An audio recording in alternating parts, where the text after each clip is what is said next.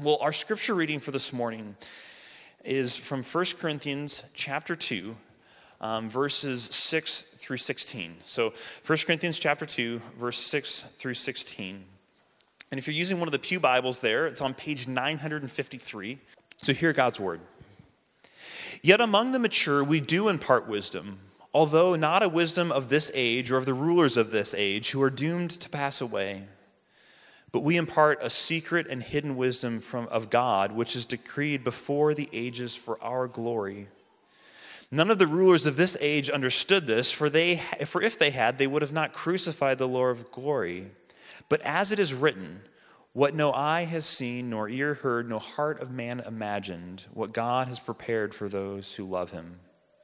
These things God has revealed to us through the Spirit. For the Spirit searches everything, even the depths of God. For who knows a person's thoughts except the spirit of that person which is in him? So also no one comprehends the thoughts of God except the Spirit of God. Now we have not received the spirit of the world, but the Spirit who is from God, that we might understand the things freely given to us by God. And we impart this in words not taught by human wisdom, but taught by the Spirit, interpreting spiritual truths to those who are spiritual. The natural person does not accept the things of God, for they are folly to him, and he is not able to understand them because they are spiritually discerned. The spiritual person judges all things, but is himself to be judged by no one. For who has understood the mind of the Lord so as to instruct him? But we have the mind of Christ. This is the word of the Lord. Thanks be to God. Well, good morning. Thank you, Bill. My name is Paul Brandis, and I have the privilege of serving the Brookside campus here of Christ Community Church as the associate pastor. And I'm so glad that you are with us this morning. I see a lot of new faces. That's always exciting. Probably some people here to see the wonderful and special baby dedication. But whether this is your first time here or your 100th, we are so glad that you are with us this morning. Would you bow your heads with me as I ask God to help us understand his word? Dear Father in heaven, thank you for who you are, and thank you for what you do. I pray, God, that now as we turn to your word and as we examine 1 Corinthians 2, that you would give us understanding, that you would speak through me, God, that I would decrease as you increase, and that every single one of us would leave today knowing more about you, loving you more, and following you better, God. We pray these things in your name. Amen. Well, as I've mentioned from up front a couple times in the last few months, it won't be long before my wife Ashley and I are standing here like all of those parents were this morning. We're expecting our first child in early April, and we are excited and nervous, thrilled and terrified. All of these emotions somehow at once. It's very confusing. But one of the things that Ashley and I are both agreed upon that we're just totally psyched to get to do is to read to our child. Both Ashley and I grew up in homes where our parents read regularly to us, and so we're very excited to carry on that tradition to our son when the time comes for that. When I was growing up, one of the first books that my mom read to me, or when I was old enough, one of the first books that my mom read when I was about 7 or 8 was the classic work of fiction by C.S. Lewis, The Chronicles of Narnia. And I absolutely loved that book, and when I was old enough to read those stories myself, my mom got me the rest of the series, and I just absolutely devoured them. And The Lion, the Witch, and the Wardrobe, if you're not familiar with it, if you haven't read it or seen the movie, is a tale about 4 siblings who enter into another world, Narnia, by way of a magical wardrobe. That's how that gets into the title. These 4 siblings, they discover that they are the answer to an ancient prophecy which told that 4 sons and daughters of Abraham will come to sit and rule on the 4 thrones of Cair Paravel. At the beginning of the story, Narnia is in the grip of the White Witch, who causes it to always be winter. For those of you that are perpetually cold, that's like the biggest nightmare ever, right? Always winter. One of the characters exclaims, "Always winter and never Christmas." Imagine that. Tragically, As the story progresses, Edmund, one of the four siblings, betrays the others and aligns himself with the White Witch. The White Witch's plan is to kill Edmund because she believes that with only 3 siblings left, the prophecy can never be fulfilled and she will be able to remain in control of Narnia forever. Eventually, Edmund realizes his mistake and he escapes the White Witch. He comes back to his brother and sisters, and he tries to realign himself with the side that's resisting the White Witch. Now, this resistance is led by Aslan, a lion who is rightful king of Narnia. In a crucial scene, the White Witch approaches Aslan to remind him of the deep magic. Lewis writes, "Have you forgotten the deep magic?" asked the witch. "Let us say I have forgotten it," answered Aslan gravely. "Tell us of this deep magic." "Tell you," said the witch, her voice suddenly growing shriller, "tell you what is written on the very stone table which stands beside us? You at least know the magic which the emperor put into Narnia at the very beginning. You know that every traitor belongs to me as my lawful prey, and that for every treachery I have a right to a kill. And so Edmund is mine. His life is forfeit to me. His blood is my property." At this point, Aslan sends everyone else away and confers privately with the White Witch. What we discover later is that he struck a deal with her, an exchange, a life for a life. Edmund's life for his life. Aslan willingly gives up his life to satisfy the deep magic so that Edmund can live. He walks into the hands of the White Witch and is killed. Susan and Lucy, the 2 sisters of the 4 siblings, watch the killing from afar. When Aslan's killers leave, Susan and Lucy approach his body, weeping. They spend all night with him, only rising to go when the sun begins to come up.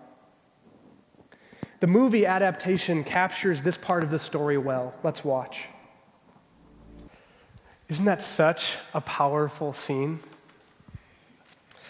In the book, at this moment, Aslan actually tells the girls that there was a deeper magic put in place before the dawn of time. A deeper magic that the White Witch knew nothing about.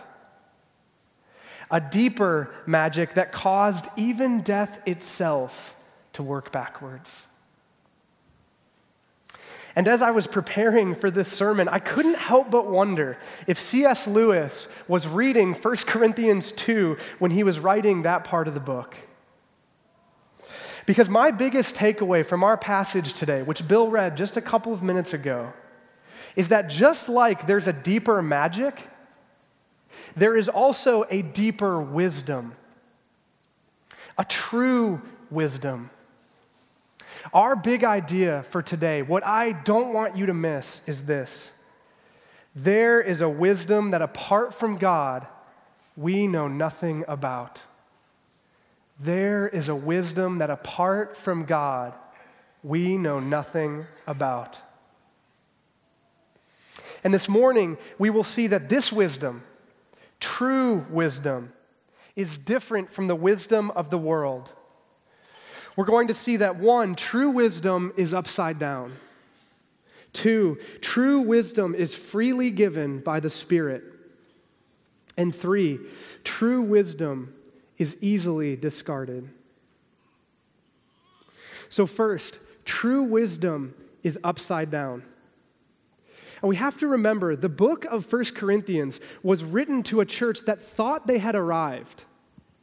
They thought they had it all figured out. In fact, they were so confident of this that they were even boasting in themselves. Paul, the author of 1 Corinthians, addresses this boasting problem in the passage right before this one. And he clearly states, as Bill preached about last week, there is only one thing that you can boast in. And that one thing is Jesus and his cross. Jesus and his cross, which the Jews see as a stumbling block and the Greeks see as foolish. God on a cross, God crucified, completely upside down.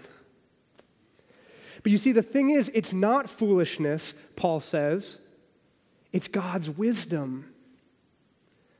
And Bill was very clear to mention that last week. God is not anti-wisdom. And our passage today makes that same point. Look back with me at 1 Corinthians 2, starting in verse 6. Yet among the mature we do impart wisdom, although it is not a wisdom of this age or of the rulers of this age who are doomed to pass away. But we impart a secret and hidden wisdom of God, which God decreed before the ages for our glory. None of the rulers of this age understood this, for if they had, they would not have crucified the Lord of glory. So there are two kinds of wisdom. The wisdom of the world, which is championed by those who are in charge and occasionally looks really appealing. But Paul says that wisdom, the wisdom of the world, is doomed to pass away. It won't last. But thankfully, there is another kind of wisdom, God's wisdom, which Paul says in verse 7 is secret and hidden. Now, it's not that God has been keeping this wisdom from us, hiding it like I hide cookies, hoard them so that Ashley can't eat them. I can have them all to myself. It's not, I don't really do that. But it's not like that. God isn't hiding it from us. It's just that this wisdom was previously unknown and has now been revealed by Jesus' coming. And that's the key, to remember that God's wisdom revolves around Jesus and his cross. God's great plan of salvation through Jesus and his cross was decreed before the ages. This is what Paul says at the end of verse 7. It was decreed before the ages, but it was revealed only 2,000 years ago. Before that, it had been hidden, previously hidden, now revealed. And when God did reveal it, a bunch of people missed it. This is what Paul says in verse 8. None of the rulers of this age understood, for if they had, they would not have crucified Jesus, the Lord of glory. If the rulers of this age had recognized Jesus as true wisdom, then they wouldn't have killed him. But again, true wisdom is upside down. Think about the Savior that they were expecting. When Jesus came, the Jews were captive to the Romans. They were expecting a military general, somebody riding on a horse with a sword strapped to his side, ready to lead the Jews in a government takedown. But instead, Jesus came as a teacher, a poor carpenter, and he said things like this: the first will be last, and the last will be first. The rich will be made poor, and the poor will be made rich. The exalted will be despised, and the despised will be exalted. Jesus rejected the Pharisees, the religious leaders, the rulers of the age, and he partied with sinners. Jesus said, the only way to save your life is to lose it. The path to freedom is submission. The path to joy is selflessness. The path to life is a deadly cross. Instead of self-inflated temporary wisdom, sacrifice, instead of overthrowing the Romans, Jesus was abused by them. And then, just when it couldn't get any more upside down, God in the flesh is killed by his enemies. He dies for his enemies. What kind of wisdom is that? It's a wisdom that, apart from God, we would know nothing about. And it's a wisdom that is upside down. So if the wisdom of this age is doomed to pass away, as Paul says here, and if God's wisdom is upside down, then maybe we should be asking this question: what's the upside down thing for me to do? When's the last time you faced a major decision, or heck, any decision, and asked yourself that question? It's radical, I know, and it probably doesn't sit right. But then again, of course it doesn't sit right. I mean, what I'm challenging us to do is to go against the grain, to be different than the world around us, to be upside down. You know, I was recently challenged to do this by a high school girl that I know named Jackie Hilliard. Jackie is a pretty, fun-loving, high-energy, popular girl who's a cheerleader at her high school. The church that Jackie attends has a Sunday school class specifically for children and students with special needs. Jackie volunteers in this classroom as a PAL, a dedicated one-on-one volunteer. And one Sunday, a family who attends the church unexpectedly brought their nephew, a 15-year-old high school student with special needs. This was a problem only because each child and student needs a dedicated volunteer, and this was an unplanned visit. Jackie wasn't scheduled to volunteer that Sunday, but she happened to walk into the classroom. "Hi, Joseph," she exclaimed with a big smile on her face. "Did you follow me here to church?" As it turns out, Jackie knows Joseph from school. She sits with him at lunch. That's upside down. A high school cheerleader deciding to spend her lunch hour with a people group who are so often tragically overlooked and left behind. But not by Jackie, because she lives her life in an upside down way. It's upside down in our culture to live below your means so you can be generous. It's upside down to invest in community, to serve weekly, to reach out to a neighbor. It's upside down to keep starting new campuses and sending people out rather than letting church get easier. It's upside down to be anything but cutthroat at work. It's upside down in our fast-paced world to eat meals together as a family or to start your day in prayer. It's upside down to save sex until marriage. It's upside down to believe that our lives are better when we're not in control, but God is. Upside down wisdom. A wisdom that apart from God, we would know nothing about. Because that's just it, isn't it? I mean, there's no way we could have stumbled onto this wisdom blindly. And that's where Paul goes next. True wisdom is freely given by the Spirit. Look back with me at the text, starting in the middle of verse 10. For the Spirit searches everything, even the depths of God. For who knows a person's thoughts except the spirit of that person, which is in him? So also, no one comprehends the thoughts of God except the Spirit of God.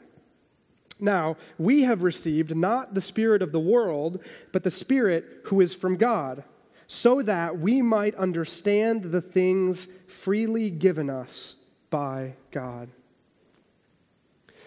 Yes, I know, these verses are rather confusing, and if you're a bit lost, you're definitely not alone.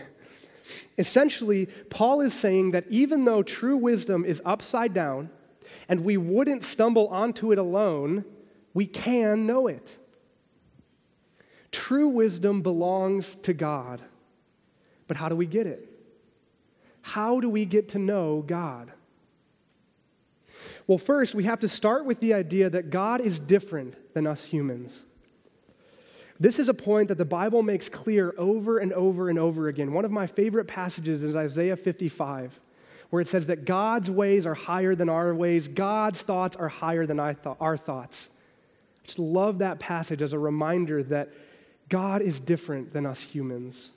And yes, we are made in the image of God. The Bible clearly teaches that. And importantly, that means that there are ways in which we are similar. But at a fundamental level, God is God and we are not. God is God and we are not. Well, next, we have to think about the progression of getting to know things. If I wanted to get to know a rock, that would be fairly easy, right? I would just find a rock, I would pick it up, and I would study it. I would get to know it. But what if I wanted to get to know an ostrich? That would be a bit more complicated, would it? Has anybody ever seen The Swiss Family Robinson? That was one of my favorite movies. It was an old Disney movie. I loved that growing up. And it's about a family who gets shipwrecked on a desert island, and they find an ostrich. And there's this great scene where all of the brothers in the family are trying to chase down the ostrich, and they just can't do it, right? Because that's what you'd have to do if you wanted to get to know an ostrich. You'd have to chase it around. You'd have to jump on it. You'd have to tackle it. You'd have to get it, and you'd have to convince it and coax it into letting it be your friend and getting to know it. And that's a difficult process. It's a lot more difficult than a rock. But now think about trying to get to know other humans. And maybe you don't have to chase them around and tackle them, but I would submit that that's still a more difficult endeavor. Because see, to truly get to know other humans, they have to let you in. And for other humans to get to know you, you have to let them in. I mean, how many people in your life truly know you? This is the point that Paul makes in verse 11. That's why he asks, for who knows a person's thought except the spirit of that person? Are you following me? The more complex a being, the more difficult it becomes to actually know that being. And if humans are difficult to know, then how much more difficult is God to know? Infinitely more complex, infinitely above us. If we are dependent upon other humans to let us in so that we can get to know them, how much more dependent are we upon God to let us in? The answer? 100% dependent. When it comes to knowing God, all the initiative lies with Him to make Himself known to us. We cannot know God without God. We cannot know God without God. And this is what is so incredible about the person of Jesus, because in Jesus, who is fully man and fully God, God has made Himself fully known.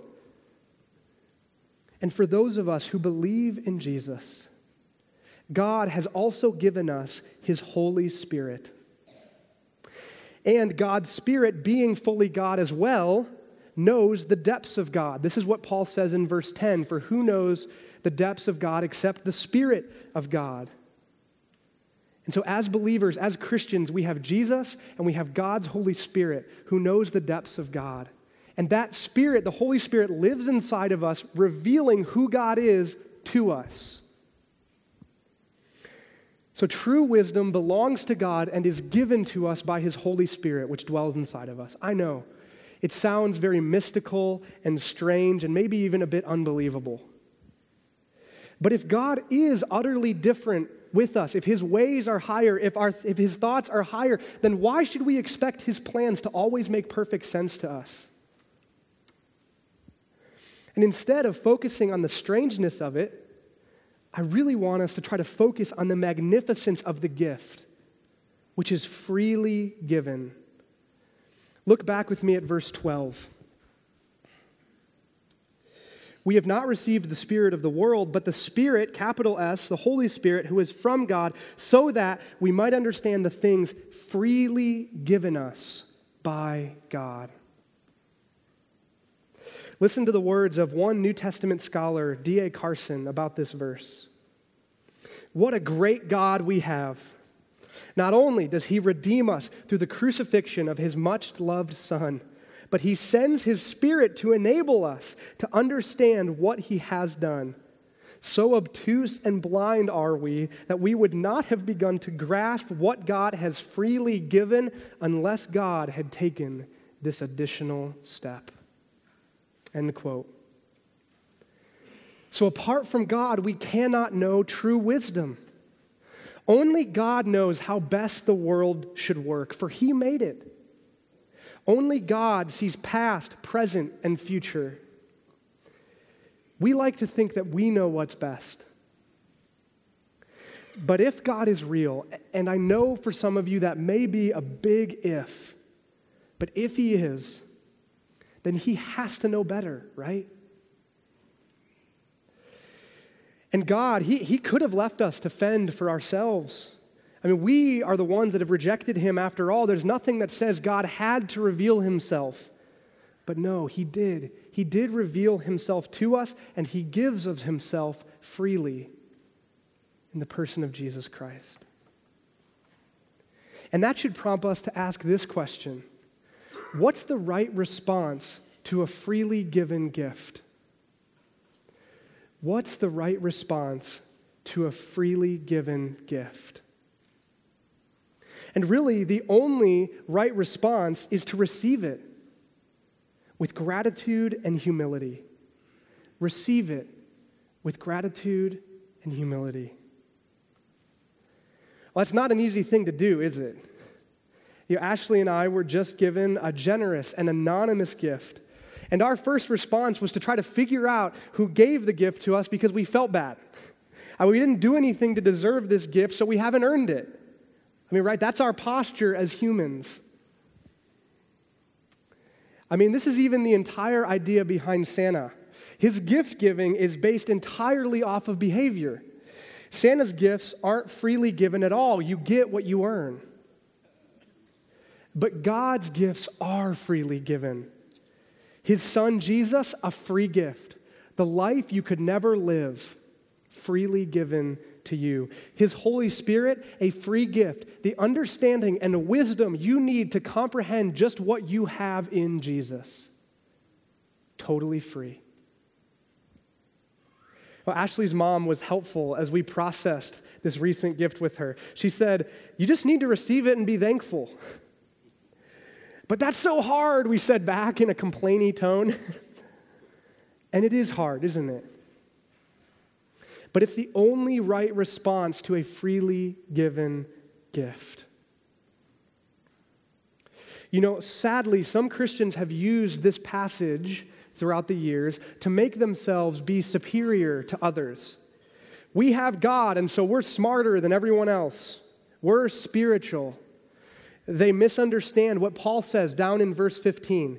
Verse 15 reads this: "The spiritual person judges all things, but is himself to be judged by no one." Judge me, I dare you, these Christians say. But the deep irony is that's the exact opposite of what Paul is trying to do in this passage. That was the attitude of the Corinthians, the exact attitude that Paul was trying to correct. All Paul means in verse 15 is that only Christians have been both Christians and non-Christians. Right? Non-Christians have not been Christians. And so then necessarily only Christians can judge both sides of that line. He's not saying that Christians are smarter than everyone because we have this true wisdom. What Paul is saying to the Corinthians and to us is you can't possibly know God without God.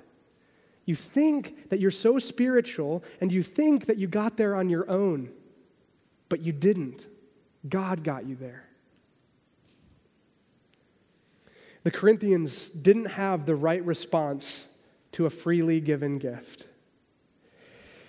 And all too often, we don't either. So how are you doing? Have you received God's gift of his son, Jesus, with gratitude and humility? Well, as we've seen, God's way and God's wisdom isn't easy. It's upside down, and we're not going to stumble upon it. It has to be given to us. And that's why it is easily discarded. That's our final point. There is a wisdom that apart from God we know nothing about, and that wisdom is easily discarded. Look back with me at verse 14. "The natural person does not accept the things of God, for they are folly to him, and he is not able to understand them because they are spiritually discerned." The natural person meaning the one without God's Holy Spirit, discards the true wisdom of God. They don't want it. We're back to last week. It's foolishness to them. Last week, Bill pointed out that for Paul, there are two basic types of people in the world, those who are perishing and those who are being saved. And the dividing line between those two groups of people is Jesus and his cross. It's the same idea this week in verse 14. The natural person is the one without God's Holy Spirit who discards God's true wisdom, Jesus. And if you're not a Christian, there's a good chance that you find Paul's words here to be really offensive. And we pride ourselves in our intellect, don't we? And so you're probably thinking right now, what do you mean I can't understand? But you can't understand what you discard and count as foolish. It's difficult, I know. But if you will, allow me to use again the quote that Bill referenced last week from Lewis in Mere Christianity. There is no good complaining that these statements are difficult. Christianity claims to be telling us about another world, about something behind the world we can touch and hear and see. You may think that the claim is false, but if it were true, what it tells us would bound to be difficult, at least as difficult as modern physics, and for the same reason. So difficult, yes. But difficult doesn't always automatically mean untrue, does it? And Jesus' cross, as the dividing line, is bound to be offensive. It's bound to be offensive. And so if you aren't a Christian, and if you're offended by verse 14, press in and ask yourself why you are offended. And maybe, if you are a Christian and you feel the tug to share your faith with a friend or invite them to church, then maybe this verse discourages you a bit. Because there's this idea here that there is a barrier to understanding. Try as you might, and we've probably seen this in our lives, you cannot make someone believe. But on the other side of that coin, I actually hope that you'll find this encouraging, because the Spirit is always at work, and someone else's belief doesn't rest with you. It's God's work, and we're going to see this play out. Paul makes this point in the next couple chapters, that it's always God's work. And so yes, even though there is a barrier and you cannot make someone believe, God's Spirit is always at work, and it's His job to draw someone near to Himself. The other thing that this means, hopefully in an encouraging way, is that no one is too far gone. I mean, even the person you think will never embrace Jesus, all it takes is God's Spirit. All it takes is God's Spirit, and then they'll stop discarding God's true wisdom. So there is a wisdom that apart from God, we can know nothing about. And that wisdom is upside down. It's given to us by the Holy Spirit, and it's easily discarded. What was at the core of the deeper magic that the White Witch knew nothing about? It was the sacrificial death of Aslan. What did Aslan say in the movie clip? He said, the White Witch didn't understand the true meaning of sacrifice. Sacrifice is at the core of the deeper wisdom, too. At the core of the true wisdom of God is the sacrificial death of Jesus on the cross. And I think some may have misunderstood this passage through the years because they forgot that Paul always has Jesus and his cross at the center. Chapter 1, verse 18 in 1 Corinthians still serves as the thesis statement for this entire section. And it reads, "For the word of the cross is folly to those who are perishing, but to us who are being saved, it is the power of God." We cannot separate chapter 1, verse 18 from what we just studied in chapter 2, verses 6 through 16. For Paul, Jesus' cross is always at the center. We can never move beyond the cross. That was the problem that the first Corinthians were facing. They're like, oh yeah, we got that cross stuff figured out. We got that gospel thing figured out. What's next? And that was their problem. That was their mistake. And all too often, that's our problem and that's our mistake. Right? Tim Keller says so powerfully, you never move beyond the gospel of Jesus Christ and his cross. You only move deeper into it. But all too often, we try to move beyond it.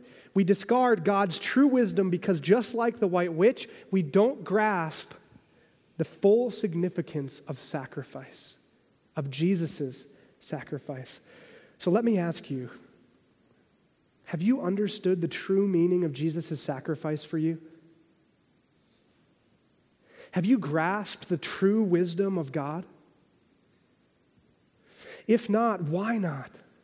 What's holding you back? Make today be the day that you embrace God's true upside-down wisdom. Stop discarding it. Admit that you need God and embrace his freely given Son by his freely given Spirit. Would you pray with me? Dear Father, thank you that you have freely given us your Son and freely given us your Holy Spirit so that we can understand just what we have in your Son. May we not discard your true wisdom, but may we embrace it, God. May we embrace it.